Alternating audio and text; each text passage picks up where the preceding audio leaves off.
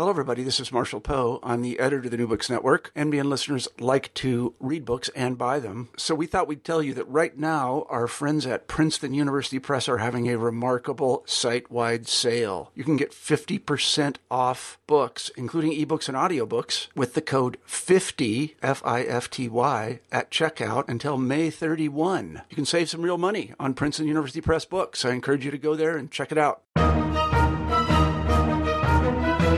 Welcome back to New Books in Military History. This is your host, Bob Wintermute. As a rule, campaign narratives of the Pacific War generally take on a very Americentric cast, particularly those detailing the course of the war after the end of the Guadalcanal campaign in 1940. When it comes to detailing operational initiatives in the Marianas and Philippine Sea, many writers all too often fall back upon a conventional narrative approach, emphasizing combat and its outcome on the Japanese Navy without deeply probing their own strategic planning and implementation.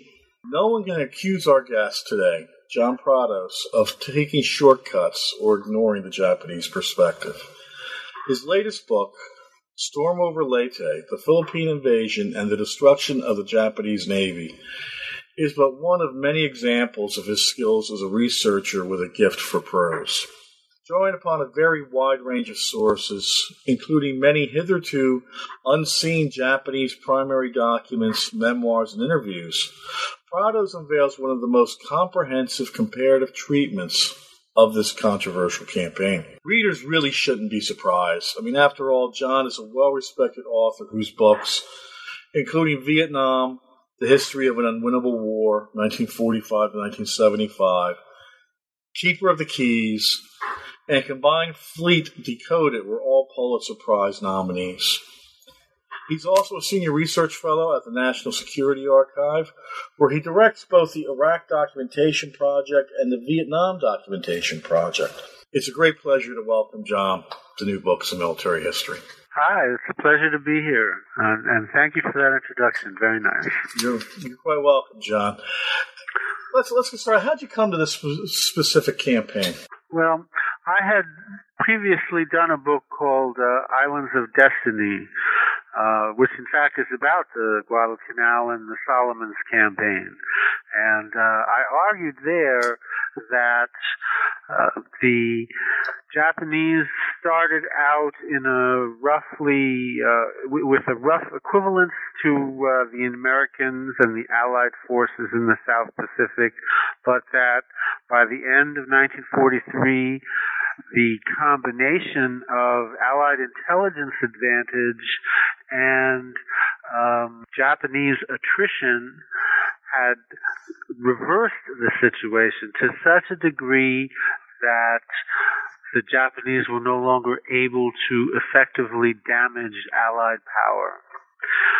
So, as it happens, the Japanese understood this, and I wanted to make that argument. And they substituted careful planning and a determination to get through for the kinds of tactical superiority or advantages that they had had early in the war.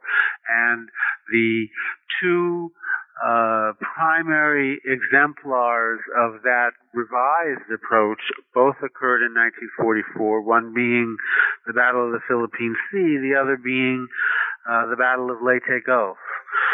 At the Philippine Sea now, the Japanese learned the lesson that even with a careful plan, you could not necessarily affect Allied military operations. So they revised their plan again and inserted an element of inevitability, inserted an element of what basically came to be suicide tactics, except that they were not at that point called that or known as that or thought of in that way. But they were institutionalized in the sense that the Imperial Navy was going to fight the next battle to the maximum and come what may, see what would happen. So Storm over Leyte demonstrates how that unfolded, beginning with the horrors for the Japanese of losing at the Marianas and moving through their preparations for the next great battle and then the onset of that battle and what happened. Okay. Well, let's go directly towards methodology and sources. Storm over Leyte takes on a fresh perspective, I think, in that you're looking at this really from the view of the intelligence community being front and center on both sides of the conflict, in addition to the planning staff on both sides. Leaving aside your immediate affiliation with National Security Archive, was there anything in particular that drove you to really adopt this lens for so much of the book? Because it hasn't been told, or... Yes, both of those things are part of it. This actually goes back maybe half a decade or so, where I was asked to comment for a book on the historiography of literature on World War II, historical literature on World War II, and the editor of that book wanted each of the people to talk about what did they think was the next great challenge for the historiography, what should be the new history and what should it look like. And I was looking at that and thinking, well, it's been not that long since the code-breaking material came out, the ultra secret and whatnot. And from the 80s into the early 90s, the actual code-breaking materials came out. And we had all of these campaign histories of World War II where there was a kind of a fuzzy understanding that intelligence had something to do with what happened, but there was no explicit or detailed understanding of what actually intelligence had contributed to campaign histories. So I set out to remedy that and to give examples of how you could do it. And in fact, Storm over Leyte is my third shot at this. I did a book on the Normandy campaign, Normandy Crucible, that was about the Allied breakout from Normandy and put the intelligence into the Normandy campaign. Then I flipped over to the Pacific, and Islands of Destiny was the second one of these, and it was the intelligence was so key in that South Pacific campaign because the Allies were on a shoestring, the Japanese were tremendously powerful, and it was the Japanese war to lose. And in the South Pacific, they went a considerable distance toward losing it, with the intelligence on the Allied side really as the wedge into that situation. Well, here, Storm over Leyte, intelligence is still important, and I'm still following that perspective, putting the intelligence back into the campaign history. And I think it gives us some important insights into what happened, although you have to say that by 1944, with the tremendous growth in Allied military potential and power, the intelligence is relatively less important. Right. Though it still does play quite a role. Yes, it does. Yeah. In particular, with respect to the Japanese Air Force. In the sort of rarefied back halls of Allied intelligence in 1944, there was a big dispute about how do you count the Japanese Air Force and what power do you attribute to it. And they had a fight, actually, a bureaucratic fight, over counting Japanese air groups and whether training groups should be counted among combat air groups or not. And this actually assumes great importance in this book because one of the things that happens here is that Bill Halsey's Third Fleet mounts a huge carrier raid against Formosa, Taiwan, and all of these air groups that are part of the Japanese Air Training Organization, they rise to fight his incoming airplanes. The Americans were surprised at how many airplanes the Japanese put up into the air over Taiwan, and the big reason is because these training groups functioned as combat air groups. In U.S. intelligence now, the guys who didn't want to count the training air groups were the ones who won that particular bureaucratic battle. So come the air battle over Formosa, they had a bit of egg on their faces. Right. You know, it's, one of the things I enjoyed about the book is that you also make a firm case of acknowledging and fitting in the work of other historians who've written on the Pacific War. I'm thinking of people like Gordon Prang, Samuel Eliot Morison, Richard Frank, Paul Dole. Most importantly, you give more than a nod to John Toland, which is interesting. I mean, in recent years, Toland's fallen into some disfavor, I think, among historians because of his narrative style, and some may say his selective use of sources. But you give him more credit than that, right? Absolutely. I think it's not possible to be an American historian working on the Pacific War without paying careful attention to Toland's work. I will agree that Toland got himself into a kind of a mess with the argument over Pearl Harbor and the whole question of the winds codes and whether or not we knew that the Japanese were moving across the North Pacific to attack the United States. However, Toland's work before then, is really central, I think, to an understanding of the Pacific War for two reasons. One, because he did the bulk of this research during a chronological period, the 1960s, when many of the actors in these events were still alive. Yes. And number two, he made a concerted effort to material and preserve it, and that material is now available to historians. So it's an absolutely necessary foundation for work on the Pacific War. And I think it's a good lesson for anybody who aspires to write their own works in the future, be they professional historians or professional writers who don't have advanced degrees in history, that you can't discount earlier works on face value. You really have to look at their research and make that fit or accommodate that research in your own outlook. And I think that's true. Yes, indeed.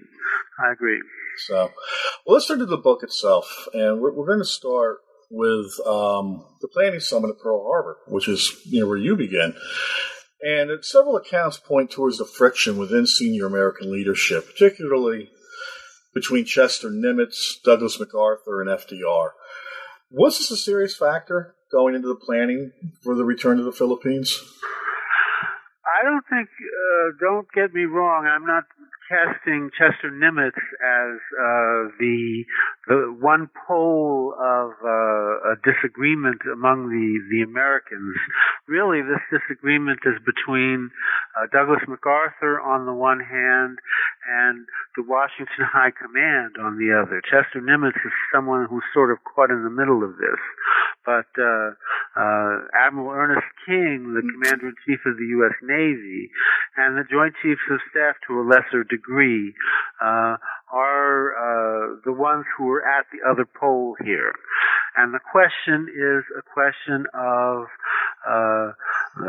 how to end the war without making it necessary to invade Japan. Mm-hmm. And that means, essentially, how do you mount an effective blockade of Japan? And from the standpoint of strategy, looking at this in Washington, the Joint Chiefs of Staff and Admiral King in particular are in favor of an invasion of Taiwan, that is Formosa in those days. Right. And if you look at the sort of strategic and geographical position of Formosa and the standard ranges of aircraft and whatnot, and the wherewithal necessary to implement a blockade of the Japanese home islands, which are so dependent on outside imports for their economy. Okay? Indeed, you can make an excellent case for Formosa. There are in this book a set of maps that show, in fact, quite clearly, quite graphically, how Formosa as a position from which to blockade Japan is superior to the Philippines. Mm-hmm. Now, MacArthur, he argued the opposite. He argued that the Philippines were a perfect position from which to ensure a blockade of Japan, and that, by the way, a campaign to conquer the Philippines would not be that difficult, that it would not entail so many American losses, that it would be relatively rapid. Now, that's not actually the way that history turned out. You know, American and Allied forces were still fighting in the Philippine Islands on the day that the war ended. Yes. So the campaign in the Philippines had not, in fact, ended at that point. And the blockade of Japan wasn't perfected by the capture of the Philippines. It had to be enforced with carrier strikes into the South China Sea, in fact, by Bill Halsey in early 1945, and ones against the Japanese home islands themselves. So MacArthur's strategic idea didn't actually work out that well, and that whole argument gets pointed and started at this conference in Pearl Harbor, which occurs in the summer of 1944. Right. So the Allies are at the point of making this strategic decision of which way to go next, Formosa versus Philippines, and MacArthur is still arguing for the Philippines, and in Washington, Admiral King is arguing for Taiwan, and needling General Marshall and the other Joint Chiefs to go along with him on that idea. Admiral Leahy, who was the chairman of the Joint Chiefs and also FDR's main military advisor, he was torn between both approaches, but he was the one of them who was the most interested in avoiding the necessity for an invasion of the home islands. Mm-hmm. In any case, the president, FDR, Franklin Roosevelt, understands that this decision needs to be made. He understands also that it's going to be a critical thing in terms of the evolution of strategy in the Pacific. And he understands that General MacArthur has political / bureaucratic interests apart from the basic strategy issue of where to invade next. Mm-hmm. Because, of course, MacArthur had political involvement in the Philippines before World War II began, and in that initial campaign of the war, he did indeed promise to return to the Philippines, and he had, and FDR knew he had, political ambitions in American politics. Right. So FDR's problem was to sort of square the circle. How do we accommodate the general and his strategic vision as a mechanism for, taking care of the strategy issue in the Pacific? And that's what FDR decides to do. I argue in the book that this is one of the very few times in all of World War II that Franklin Roosevelt, as president, takes a direct hand in a military decision. Mm-hmm. This is unlike his compatriots Joseph Stalin or Winston Churchill, who were constantly involved in all kinds of military decisions, or for that matter, Adolf Hitler. But FDR is serious about doing it. You know, he schedules this trip at the same time as he sets up a trip to go see Winston Churchill at a summit conference. He cancels the visit to go see Churchill, but he keeps the visit to go see MacArthur and get him together with him at Pearl Harbor. Right. Right. And it's not an insignificant trip for FDR at this point either. I mean, he's not a well man at this stage. That's correct. He did not fly, so this trip required him to take a train across the entire United States and take a boat from the U.S. West Coast to Hawaii and then back again. So for FDR, at the height of World War II, this represented a time commitment of an entire month. Well, if anything, the friction on the Japanese side appears to be even more serious. You know, and this is not just limited to the usual squabbling that we see between the Imperial Army General Staff and the Imperial Navy. How much of a factor is this friction on the Japanese side? The Japanese have a very different problem from the Americans, and it's actually not so much between the services, although the usual problems between the Japanese armed services still persist, but within the Imperial Navy itself, where in the course of determining their strategy for the next great battle, the Japanese decide that they will change their objective. They will change their goal. The idea of the decisive naval battle, which they had built the Navy for and prepared the Navy for and trained for decades, they were going to substitute the goal of eliminating enemy amphibious transport capacity and freighters support mechanisms for the idea of eliminating enemy naval forces. That's a complete cognitive shift, though, for the admirals. Yeah. It's a complete cognitive shift within a military force, a naval force that has thought single-mindedly about doing this other thing for decades, and it represents such an enormous shift that the officers who were responsible for making the change, was incumbent upon them to sell the change that they were making. And that was one of the places where the Japanese made major errors in the build-up to Leyte Gulf. They did not devote sufficient attention or effort to convincing everyone else that this was the right idea. Right. Right. And of course, at the same time, you have personality shifts between Japanese flag officers who don't really some of them don't really get along at all, period, the way you describe it. That's correct.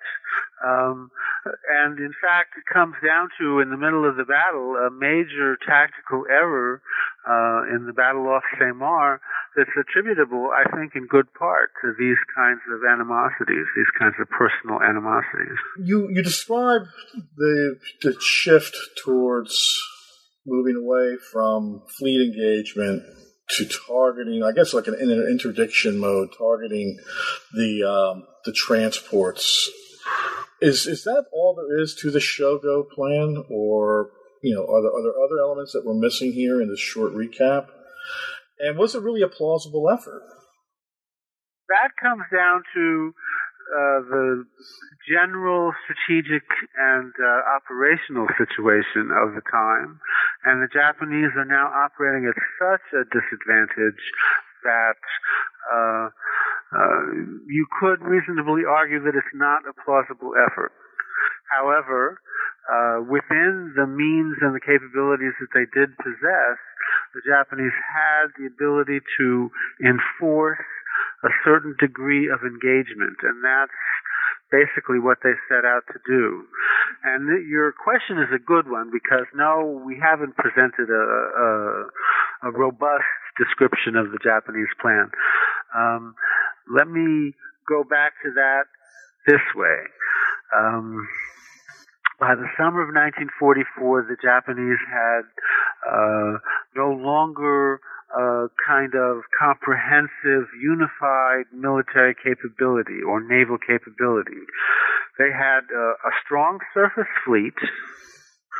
They had a crippled carrier force after the Marianas Sea Battle in particular, but they had some good land-based air capacity.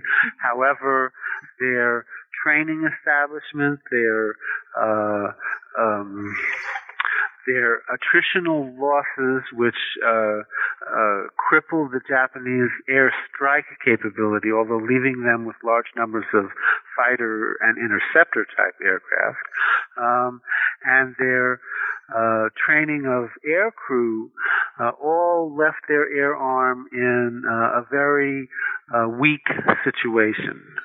And then their submarine force. The submarine force had been greatly reduced and in large part sort of shifted over to supplying far-flung bases that the Americans had bypassed and left out on a limb to kind of starve to death. Mm-hmm. So at this point, the Japanese have sort of different weapons that are capable in and of themselves of accomplishing something, but are no longer capable of working as a unified whole in pursuit of a specific strategy. So what they do is they have an air weapon that they can use, they have a surface fleet that they can use, they have a submarine force that they can hope to accomplish something with. And if you could coordinate the activities of those different weapons in time, if not in space, you could get some synergistic value out of their cooperation. And that's what the show plan really was intended to do. It was intended to operate the different weapons that the Japanese still had access to in such a fashion that their overall performance would get the Japanese to somewhere near where they wanted to be. Mm-hmm. Now, I argue in Storm Over Leyte, I argue in the book that having created this plan and put it into place, and having carefully prepared the mechanisms. For example, there was the largest coordinated re-equipment of the surface fleet in the history of the war in terms of its rearming with anti-aircraft weapons after Philippine Sea and before Leyte Gulf, and other kinds of preparations like these. The Japanese surface ships were given gunnery radars for the first time, and so on and so forth. Having carefully planned all these different elements, the Japanese then sort of rushed into the breach when the Americans made that attack on Taiwan that I mentioned earlier. Right. This idea of activating the air arm first and without respect to the surface fleet and separate from the surface fleet had the effect of using up that air weapon and using it up before they were ready to work with the surface fleet weapon. So the synergistic effect they lost at that moment, and basically by their own choice. Right. It just so happens that mistake was compounded by the argument that we were talking about a little while ago about the decisive battle and the shift in objectives and whatnot, because the chief of the Japanese fleet, the combined fleet, had gone down to the Philippines just before this Taiwan air battle starts, for the purpose basically of building morale and supporting this idea among the subordinate commanders in the Philippines. And he's on his way back to Japan when the Taiwan air battle starts. And he is, in fact, in Taiwan, and he's caught by the air battle. So he cannot return to headquarters to command the operation. Instead, his chief of staff is the one who's left in command. And his chief of staff is an interesting character, Kusaka Ryunosuke, who was actually Nagumo's chief of staff before that, of the Japanese carrier force that attacked Pearl Harbor. Mm-hmm. And he is a big air enthusiast, and he wants nothing more than to activate the air arm right away, and he proceeds to do that. And the commander-in-chief of the combined fleet, stuck on Taiwan, is in no position to stop him. Yeah. So suddenly the Japanese lose the ability to avoid that mistake, and that's where the Battle of Leyte Gulf begins. It's an unenviable position to be in because you are being attacked by Halsey's, massive carrier air arm, looking just for that purpose to draw you out. And yet, I would imagine you're in the position as well. How do you not respond? How do you not deploy your own air assets in defense of the island? And it strikes me as almost a masterstroke on Halsey's part. To what extent does Ultra allow the Americans to have that kind of foresight in leading up to the battle over Formosa? I would say that the Ultra had Ultra made three major contributions during the time of the Leyte Gulf battle, and the one that you're pointing to is one of them. This ability to read the Japanese codes enabled Allied intelligence to realize that the Japanese were mobilizing the air arm for a big air battle over Taiwan. Now, having said that, let me also say that the Japanese did, as part of their extensive planning, conduct war games in preparation for looking at how operations might unfold. And one of their war games, the scenario of it was, in fact, an Allied attack on Taiwan. Mm-hmm. So the Japanese had actually war gamed the exact situation that occurred. That's number one. Number two, by the fall of 1944, a Japanese planner could understand that the Americans would precede any major amphibious invasion with a series of carrier raids ranging into the Japanese rear. So, Formosa, Taiwan, the Ryukyu Islands, Japan itself were places that were part of the apparent threat sector. Mm-hmm. Okay, and the Japanese war games showed that they could maximize their effect by refusing action. In fact, even withdrawing air assets to the mainland of Asia and Korea. At the beginning of the Taiwan air action, if the Japanese had not moved 500 airplanes forward from the home islands to the Taiwan area and brought in another 150 from China, the majority of their air assets would have still been in place. Mm. So the commitment or lack of commitment of that air arm in the Formosa battle was the key to whether the Japanese still had major air capability when the Philippine invasion actually began. Shift gears a little bit. Who were the dirty tricksters? The Americans had their own thing going, and the American thing was very different from the Japanese. You know, the Japanese are going to implement the most incredible set-piece kind of operation that you've ever seen. The Americans, this is a citizen armed force, really. Mm-hmm. And it's incorporating citizens with a core of professional officers, long service officers, Annapolis graduates, and all the rest who've been through the war colleges, who've steeped themselves in a major naval tradition, and who suddenly have access to a naval weapon of incredible power and suppleness, crewed by all these civilians who are really up to the job, who can solve problems. So the dirty tricksters are the guys who are figuring out how to make this all work. And what they do is evolve this incredible sort of flexibility that enables them to maintain a very high operational tempo.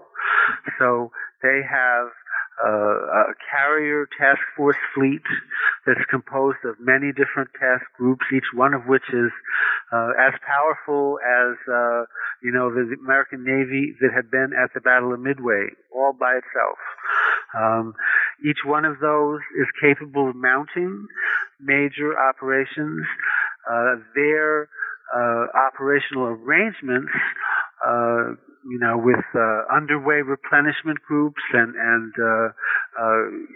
escort carriers that are bringing up replacement aircraft and munitions ships that are bringing up more bombs and ordnance, all with the intent of making it possible to keep all those task groups at sea and maintaining this high rate of attack. So the dirty tricksters are the ones who are making it all happen. And by the way, while all this is going on, they have one eye cocked out for the Japanese Navy, whom they, passionately wish to defeat and are looking for to combat it at any drop of the hat. And that drop of the hat happens, actually. One of the sort of controversies on the American side is whether the carrier fleet that Halsey has was sufficiently, supportive of the Seventh Fleet, the invasion force that works for MacArthur and which is about to carry out the invasion of the Philippines. Well, Halsey is off attacking Taiwan, and one day a submarine sights some Japanese surface ships leaving harbor, and Halsey interprets that as the Japanese carriers are coming out, so he's going to fight them. So when he sends news of this up the line, the invasion fleet guys, the Seventh Fleet, Admiral Kincaid's fleet, they complain that Halsey needs to be down there in the southern Philippines supporting the invasion. What's he doing over there fighting the Japanese? Right. And this kind of sort of division of attention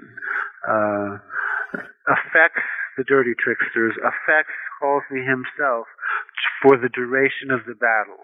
And the biggest controversy on the American side is fueled by the duality of the intentions of hitting the Japanese carriers versus supporting the invasion. But to be fair, doesn't Nimitz give Halsey instructions that, to do just what he did if confronted with a major portion of the enemy fleet?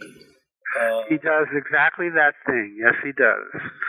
Now, there's another controversy over whether Nimitz doing that represented acquiescing to Halsey's predilections, but we'll put that issue to the side. Nimitz did, in fact, give Halsey a directive that gave Halsey the authority to do that.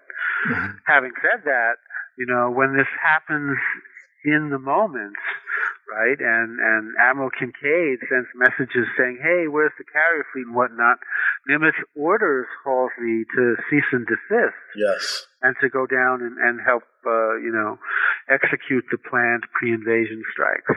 Mm-hmm. Well, let's bring us then to the invasion force itself, and then, by extension, the saga of Taffy 3, which is arguably one of the more dramatic accounts, if not the most dramatic account, of American naval combat in the 20th century. The actions of this small group of jeep carriers or escort carriers and destroyers facing off against Admiral Kurita's battleship-heavy Central Force. Yes, absolutely. This is one of the most dramatic, if not the most dramatic, American naval story, at least of the 20th century, if not all of American naval history. Well, this unraveling of the Japanese plan that ensues, the outcome that follows with Kurita withdrawing, regardless of the actions of Kurita's fleet against Taffy 3, in which he withdraws, is that a case of him losing his nerve, or were there other factors at play here that Kurita was responding to? I think that it's a combination. This is one of the central mysteries, by the way, of the Battle of Leyte Gulf. What happened with Kurita and why? Mm-hmm. And there are a number of arguments that go in different directions, actually. One of them is that Kurita had been fighting this battle since early the day before, in fact, the night before that, where he was sortieing from base, heading up to the Philippines, constantly on duty, constantly on watch.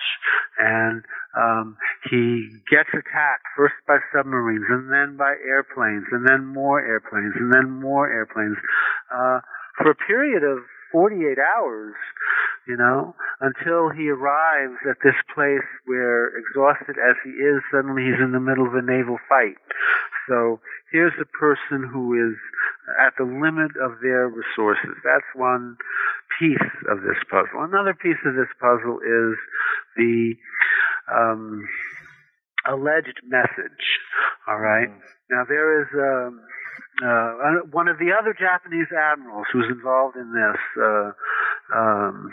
Shima, who was with the Japanese Southern Force and was part of the Surigao Strait disaster, happened to be his specialty, his naval military operational specialty was communications. And he investigates after the battle. There was a message that Kurita allegedly received that was a reported situation report, position report of an American carrier force that was over near the San Bernardino Strait and in a position where Kurita could actually engage it. And one explanation for what Kurita did was that he turned around to go after that force rather than the Taffy 3 force that he was in the middle of attacking.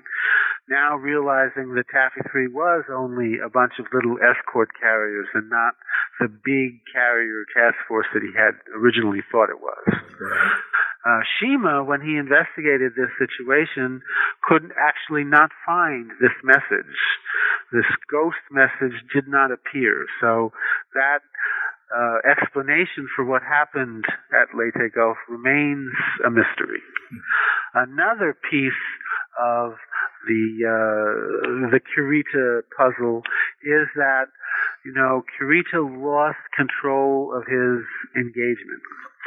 The flagship that he was on, the battleship Yamato, turned the wrong way, combing torpedoes, and lost its relative position vis-a-vis Taffy 3 and its ability to exert close control over the Japanese surface fleet. Mm-hmm. So from the moment that happened, Kurita's conduct of the battle became sporadic, and one explanation for what happened is that Kurita recalled the ships to reestablish his control over the fleet before making the next move.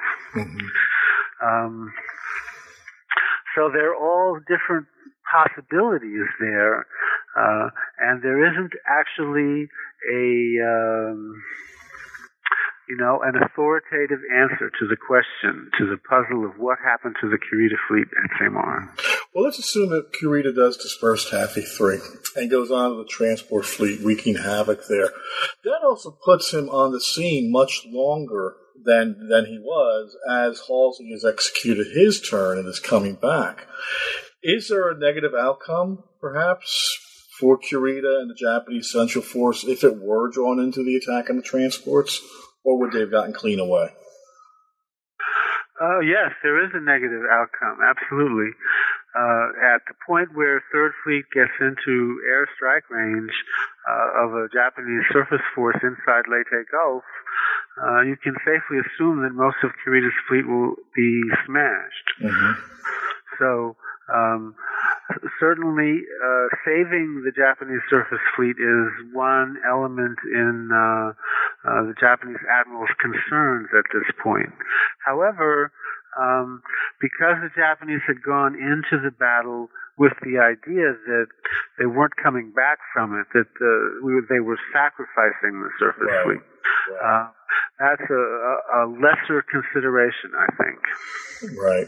Unless perhaps Kurita still has that cognitive dissonance where he's still torn between committing. That's absolutely right, and he is. And the existence, the persistence of that cognitive dissonance is a major factor in virtually every mistake the Japanese make in this battle.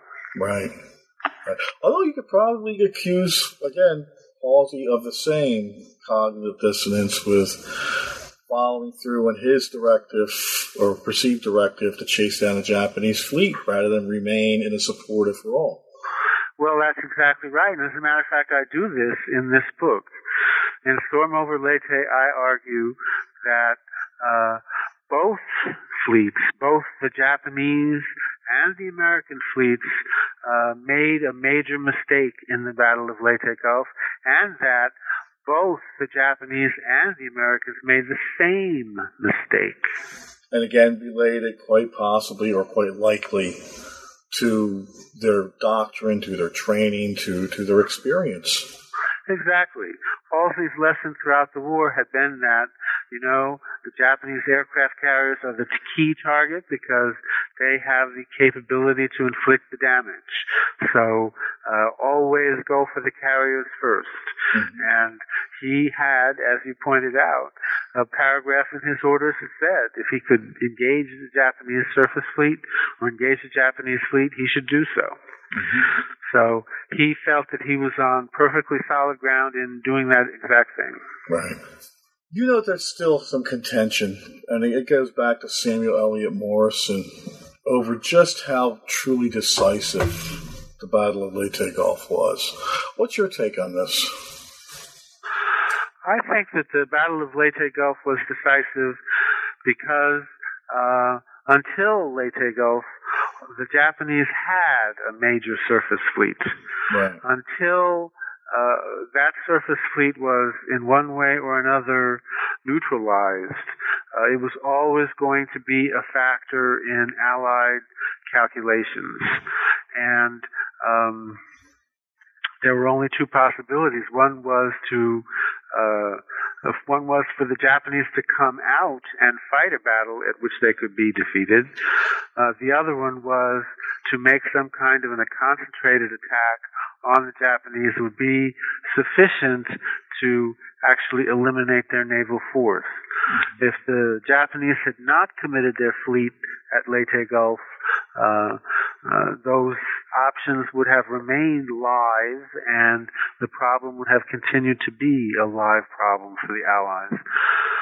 So in the sense that the Japanese came out and were defeated at Leyte Gulf, that defeat was decisive. Mm-hmm.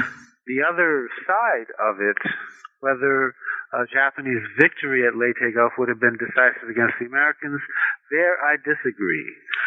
I do not think that the Japanese were capable of wiping out a sufficient portion of Allied naval assets to make a difference in the overall Allied offensive. Mm-hmm. And I also believe that they could not have affected Allied amphibious transportation capacity, assuming that they had, in fact, been able to carry out their new objective, enough to retard the Allied offensive thrust in the Pacific. So on the Japanese side, I don't think they could have come out of Leyte with a decisive victory. On the American side, they very much did achieve a decisive victory. Right. Well, going into counterfactuals, perhaps, presuming the Japanese Imperial Fleet does not deploy, does not take the bait and go into an engagement at Leyte Gulf. Is there any point after Leyte Gulf where they would have made a difference? Or is this that was actually the argument in Tokyo in the fall of 1944. Mm-hmm. That was the argument that if a Philippine invasion happens and we lose the transport lines to the southern resource area without the fleet being committed, what purpose will there be anymore for the fleet? And the Japanese answered that question in the negative. There would not be any purpose for the fleet after that. So the conclusion they drew from that is, well, then this is the logical moment to use the fleet. Mm-hmm. So they actually used that exact argument as one more reason for doing what they actually did. Mm-hmm. Well, Josh, thank you for talking about the book. Really appreciate your joining us. It's customary that we end our interviews with our guests with two wrap-up questions. Neither of them are related to the current project. First, I want to ask you, is there anything you're reading now that you would recommend to our listeners? Well, right now I am reading a history of British intelligence, which is a very interesting book. Your readers are welcome to take a look. What's the title of the book, sir? It's called MI6, actually, by what is his name? Sackrell, I think is his last name. Okay. Second question is, what next project are you conceptualizing or contemplating now? I'm finishing a book about the CIA. Oh my. From a comprehensive book, or is it focusing on its origins or any specific time frame? Actually, this book started out as it was going to be a new overview history of the agency, but writing it in the middle of the controversy over the Senate torture report kind of changed the direction of the book, and it is now sort of inquiry into how the CIA has cut the binds of accountability, how the CIA has escaped accountability. Mm. Well, thank you, John, for joining us to talk about your book. It's my pleasure. Yeah, best of luck going forward with the new project. And for all of our listeners, this is your host, Bob Wintermute, signing off for New Books in Military History. Thank you all for listening.